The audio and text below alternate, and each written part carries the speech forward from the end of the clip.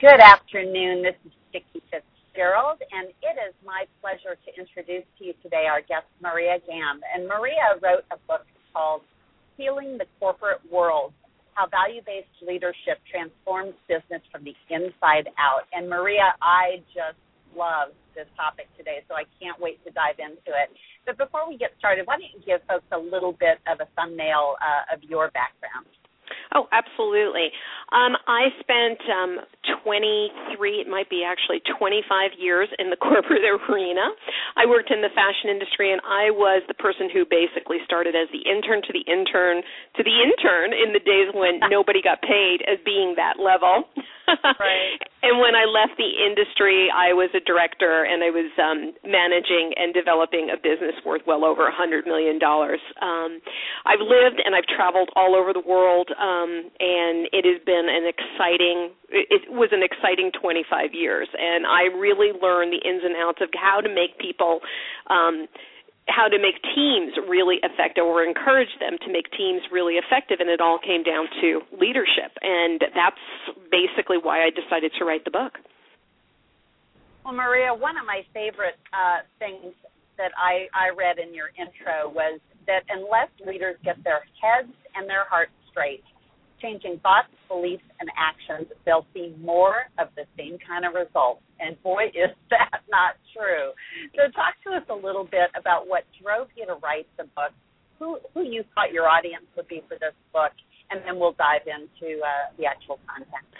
Yeah, I think we're seeing in business today and on our political front, not to get into the politics too much, that unless people, the leaders, start to decide what it is that they're really here to do. If you're in a role as a leader, you need to really understand what that means, which means you need to put your ego down, and it's not about you. The position of a leader is about being the visionary and the motivator for a good greater than you, for a good greater than what the people who you're leading are all about. It's about taking and mobilizing an idea for the betterment of all and not one. And I think this is one of those points that people forget, that being a leader is not about them and their ego and what they get and how they benefit. The position of leader is as of quote-unquote servant, and being in service, not servitude, but being in service to the community that they lead.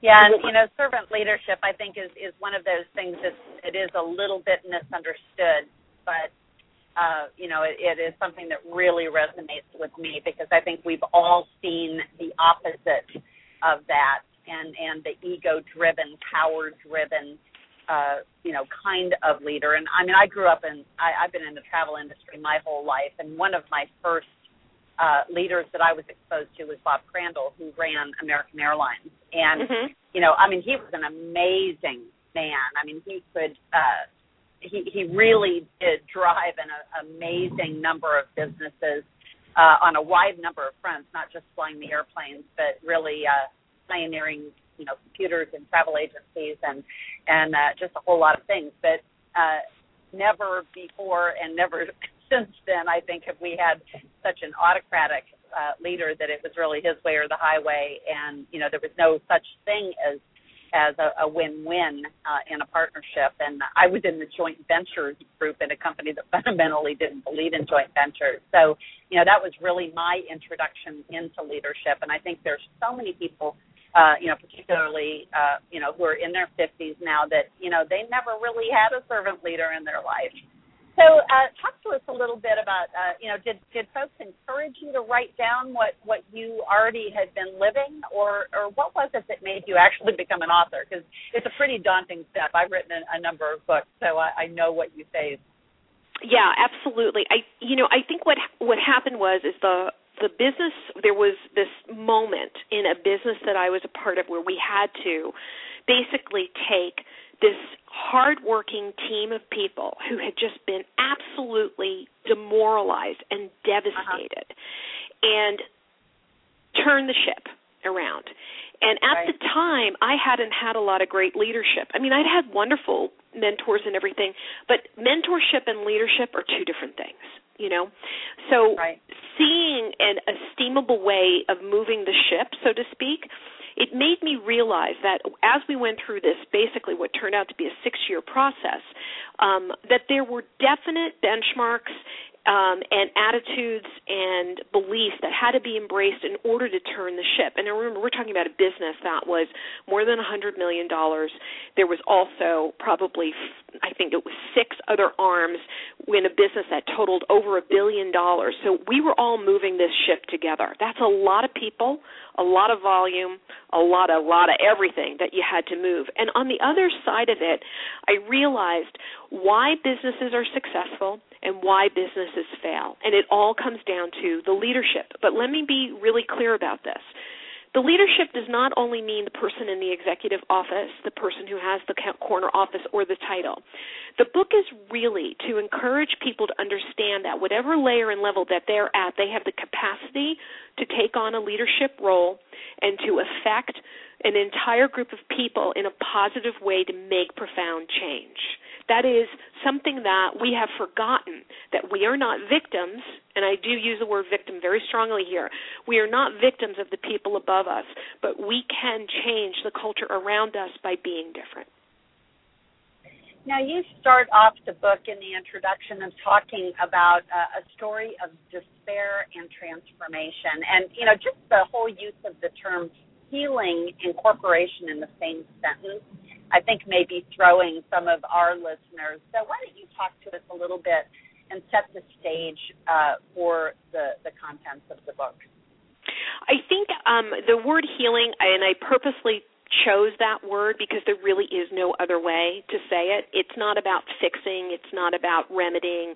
It's about healing people, because what happens is, you have to remember, people play out their personal stuff in the workplace.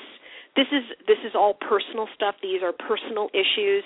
These are things that, we've carried since childhood that develop into egos that are either that either create sustainable business models or they create chaos business models.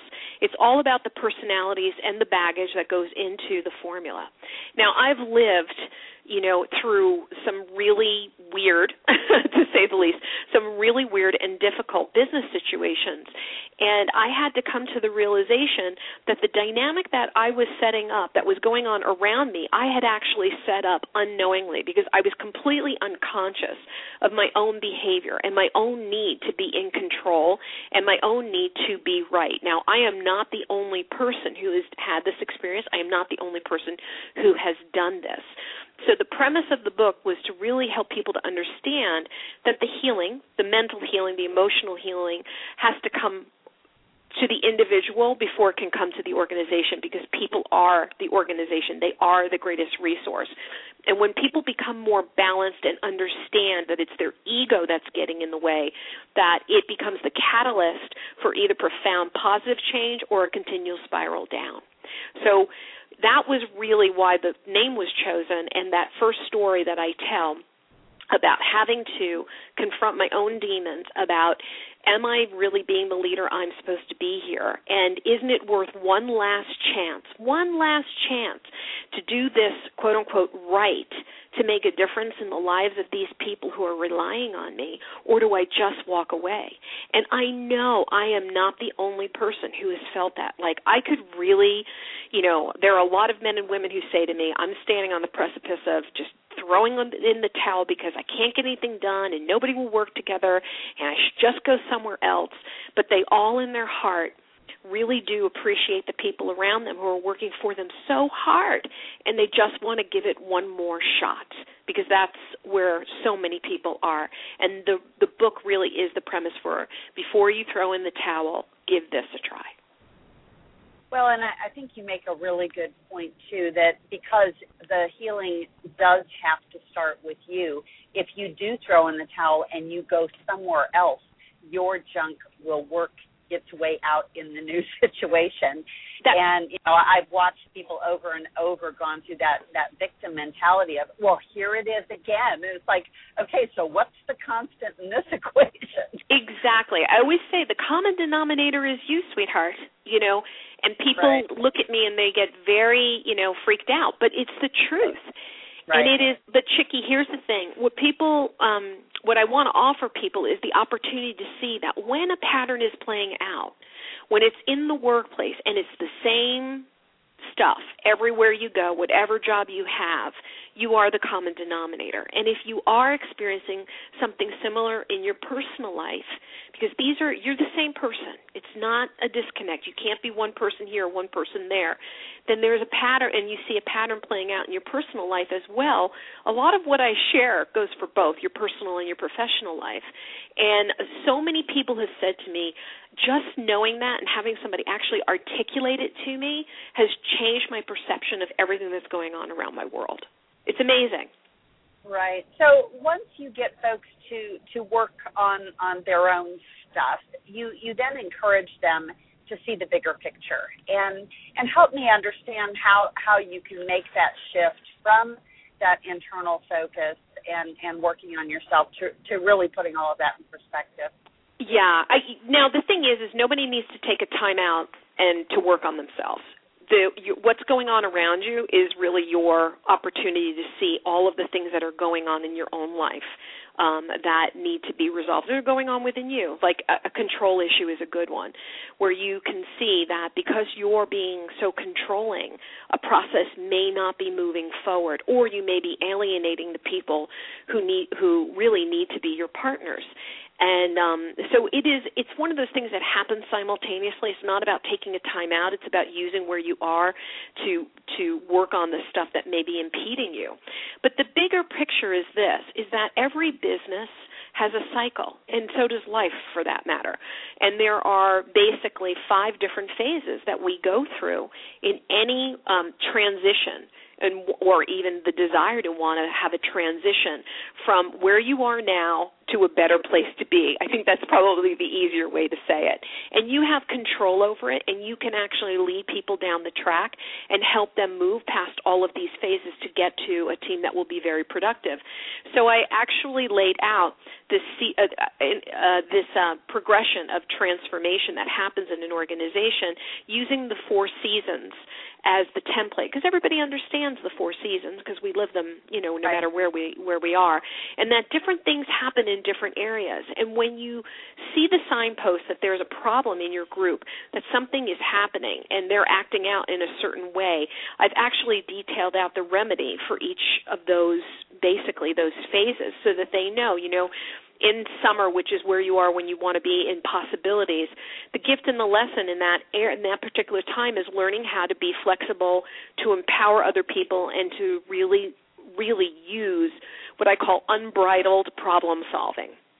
But when you see around you that people are lying or compromising themselves to keep everybody happy, that's like the symptom that happens within that season, then you know that what you have to do is start to really work on the trust factor, because then that brings everybody back into alignment and the process moving forward. Right. So you talk about making that inner shift, and then you give these universal laws that can lead to change. Now, is that the concept of the seasons, or are there other universal laws that you're bringing to bear on the problem? Well, the fundamental one is the law. It's called the law of thinking. So what you think, or what you believe, or what you value, however you want to state that, will determine the actions you take, and then those actions actually determine your result. So that's the foundation. So here we're going back to, I'm going to keep using control as the example. So if you feel unsafe, because control is about not feeling safe, if you feel unsafe, and that could be anything like feeling like you're insecure, and I'll use that one, feeling insecure that people are going to find out you're a fraud, and that's a very common one. If you believe, right, Ari? And so if you break it down and you're like, okay, well, I'm so afraid somebody's going to find out I don't know what I'm doing, and they're going to see me as a fraud, and it is a common one, Chickie, big one, then there's more likelihood that you're going to be controlling. That's the action. You're going to control information. You're going to filter things. You're going to do what you need to do to make sure that you've got everything. It's like, the little boy with his thumb in the dam. You try to control everything, and then the result is that people don't trust you because you're not open. You're not revealing. you're not forthcoming with information, or you're so locked down with control that you're perceived as being inflexible, so people don't want to work with you, or they fear you. Does that make sense? Absolutely. And, I didn't have time to share my story with you, but I graduated from high school early, and actually the teachers went on strike a month before I got out of school, and so I never actually went back to school and took exams, and they mailed me my diploma, but I never went through cap and gown. So I have this recurring dream, like that somebody's going to find out I never graduated. and I actually did, but then I did drop out of college, and I've been very, very successful in my career, and while everyone can't do that, I have had many meetings where I've been sitting in the meeting thinking, how in the world did I get here? But I did have a seat at the table, and I had earned the right to be there. But it's interesting. You talk in the next chapter about two minds that don't think alike, and I'd like you to talk about that, because I think about all of the different perspectives that people bring to the table. And again, you mentioned we're all colored with whatever is in the rest of our lives, and some people think that they're very successful at compartmentalizing, and other people are completely transparent. I happen to fall into that second category of there is no distinction between my personal and my business life. But there's two minds that don't think alike. How does that apply to this whole issue of healing? Okay, so really what I'm doing at this point is I'm taking people down a thought process to understand how business turns out the way it does. Okay, so there are two minds. There's your ego mind, your ego self, which is based in three founding principles: insecurity, lack, and fear. There's no other way to say it. Those are the three, and those will yield a specific result, and they're all about the ego not feeling safe. And really, the three words that I use here really nail it. They're either insecure, they're fearful of whatever, the future, the past, somebody find whatever, it doesn't really matter, or lack. And when I say lack, it's that there's not enough. There's a miserliness, there's a greediness, there's all of those kinds of symptoms. But basically it's lack, fear, and insecurity. Now, the other side is your higher consciousness, and this is all of us. This is not woo-woo at all. This is just the truth, how you come into the world. You come into the world full of acceptance, compassion, and, dare I say, in the business context, love. Now, there's a very different set of business models that are derived from these two minds. So I'm setting the stage because then in the next chapter, we really talk about how to act from your higher self, right, and rather than from your ego self, because your ego self really comes down to this. When you operate from fear, lack, and insecurity, you're operating in what's called a model of chaos. And there's a really fascinating chart in the book on page 84 about this for anybody who is really intrigued by this. I think when you think about what I just said about the thoughts, the actions, and the results, this now will make perfect sense, because if you're acting from fear, lack, and insecurity, it means that your motivations and the actions that you take are competitive, greed, controlling, perfectionism, being self-centered, excluding others, doubt, pessimism. Does this all sound familiar? Right? Are you there, Chickie? I am here. I'm sorry. I have been putting you on mute because I'm in the car and I want to. Oh, no, it's okay. I just thought I lost you for a second. Oh, no. I am okay. right here with you. And unfortunately, it's all too familiar of how you let that side of you emerge, particularly when you're encountering the same things in the people who are around you. And there is a bit of a hierarchy that can happen. I'm not talking about position hierarchy, but when you are basically fundamentally a stronger individual than the other one, but you're both acting out of that insecurity, yes, that's where that manipulation and control really exudes.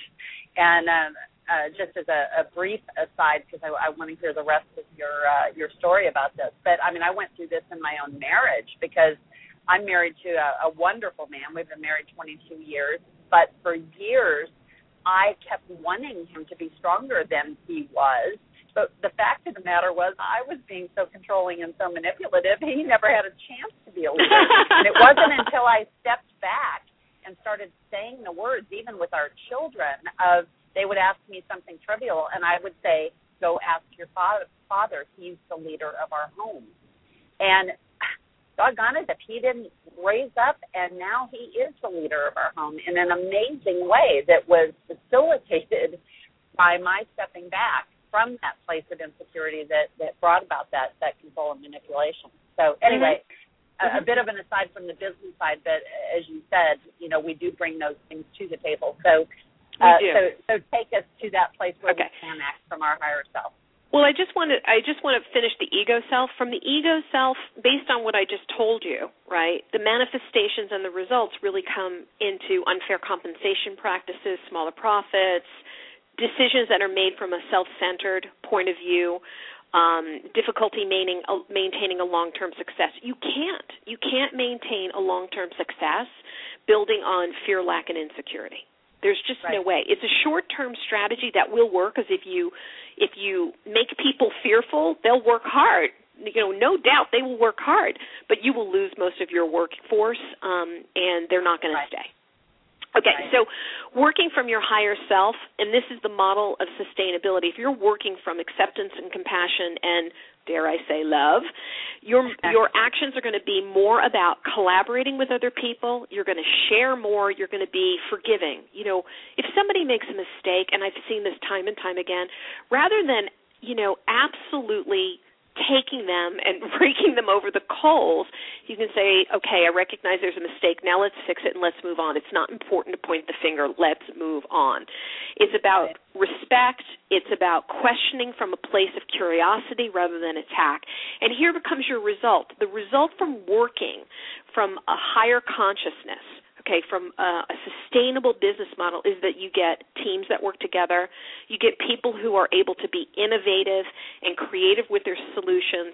They're willing to learn, and there's a much more large-scale impact. A lot of times these teams turn into teams that resolve issues more on a national or global scale rather than just inside their own office, which is always really interesting. And you get a lot of job creation, you get higher profits, you get emergence of new industries. It all makes sense when you take down the fear and the insecurity and the lack out of the equation. You get businesses and teams that work together and create dynamic opportunities for themselves and for the business as well. Right, and I think, the next two chapters clearly go hand in hand of giving the best that you have got, but getting actually past that even to becoming the agent of change in your organization. And in the few minutes that we have left, I'd really like to focus on that, and then how do you do this and create high-performing teams? You broke up. Can you ask that question again? Oh, yeah, I apologize. I was saying that the next two chapters really fit so well together of giving the best that you've got and becoming an agent of change. And I can see that progression in my own mind of how that works when you're able to get out of your own way. And so I'm wondering how you work all of that together to really form high-performing teams, and how you get other people to go through that same progression that we've talked about of dealing with your own stuff and then raising beyond that ego self. Okay. The first thing is, and I give 12 points about becoming a change agent, and it's the manifesto, but the most important one is this. A leader is somebody who's going to be a pioneer, and you need to understand that you are different, and it's important that you embrace that you are different. And I don't mean uncooperative, but that you are different, because you're put in that place of leadership, whether you know it or not, because you're supposed to be a catalyst for change. And I think that's very important for people to understand. Sometimes being a pioneer can be a little lonely, I'm not going to lie, but it's important to know that that is actually your role there. That's what you're supposed to do. In terms of getting other people to go on board, here are the three things that are really important. You have to be able to transmit your vision, what that higher belief is for the business and for its people, in a way that people will understand. If you don't communicate a vision to people, they don't know what you're thinking, and they think a lot of stuff is going on behind closed doors. So, one, you got to have the vision. second, you have to communicate clearly, communicate often, communicate constantly. I don't even know how much more I can say. You've got to continue to communicate the vision. The third thing is be clear. The one thing that I always tell people is this: when you watch people with children, some parents will talk to their children what I call to death, okay? I live in a very family-oriented neighborhood here in New York City where they talk to their children to death, but they don't make it simple. They don't make it clear. Be very concise, be very clear in your vision and in your communication with other people. You have to make it simple and realize that people have got to hear your message over and over and over again and be reassured. It takes something like 7 to 11 times when you're marketing anything in the world before people actually get it. Well, Maria, I have just so enjoyed this, and the last couple of chapters are ones that I know I could spend a whole half hour to talk about, competition to collaboration, and then getting from creativity to innovation, and those are two things that are close to my heart. But we are running out of time, so I'd like to make sure that folks know how they can reach you, and if they would like to have you speak or consult to their organization, what's the best way to get a hold of you? The best way is to go to the website, www.mariagamb, that's G-A-M for Mary, B for boy.com. You can find me under that name on LinkedIn, Twitter, and on Facebook. Please feel free to communicate with me via social media. If you'd like the book, you can go to healingthecorporateworld.com, and that will give you a little preview video and some information. I also want to stress to people that we are open to communicating with our audiences from these shows. I mean, Chicky, I love to do it. So if anybody has a question or wants to contact me for any reason, just email me at info@mariagamb.com. That's info@mariagamb.com. Great. And for our Executive Girlfriends Group members, Patty, our executive producer, will be posting Maria's contact information directly on our private website. Again, Maria's book is Healing the Corporate World. It's also available on the Executive Girlfriends Group book club site. So, Maria, thank you so much, and I look forward to reading the rest of the book, and I definitely will get back to you with some of my questions. Oh, no worries, and thank you so much, Chicky. It's been a pleasure to be here with you and your community. I appreciate it. Well, great. Have a wonderful weekend and a terrific vacation next week. Okay, bye-bye. All right, bye-bye.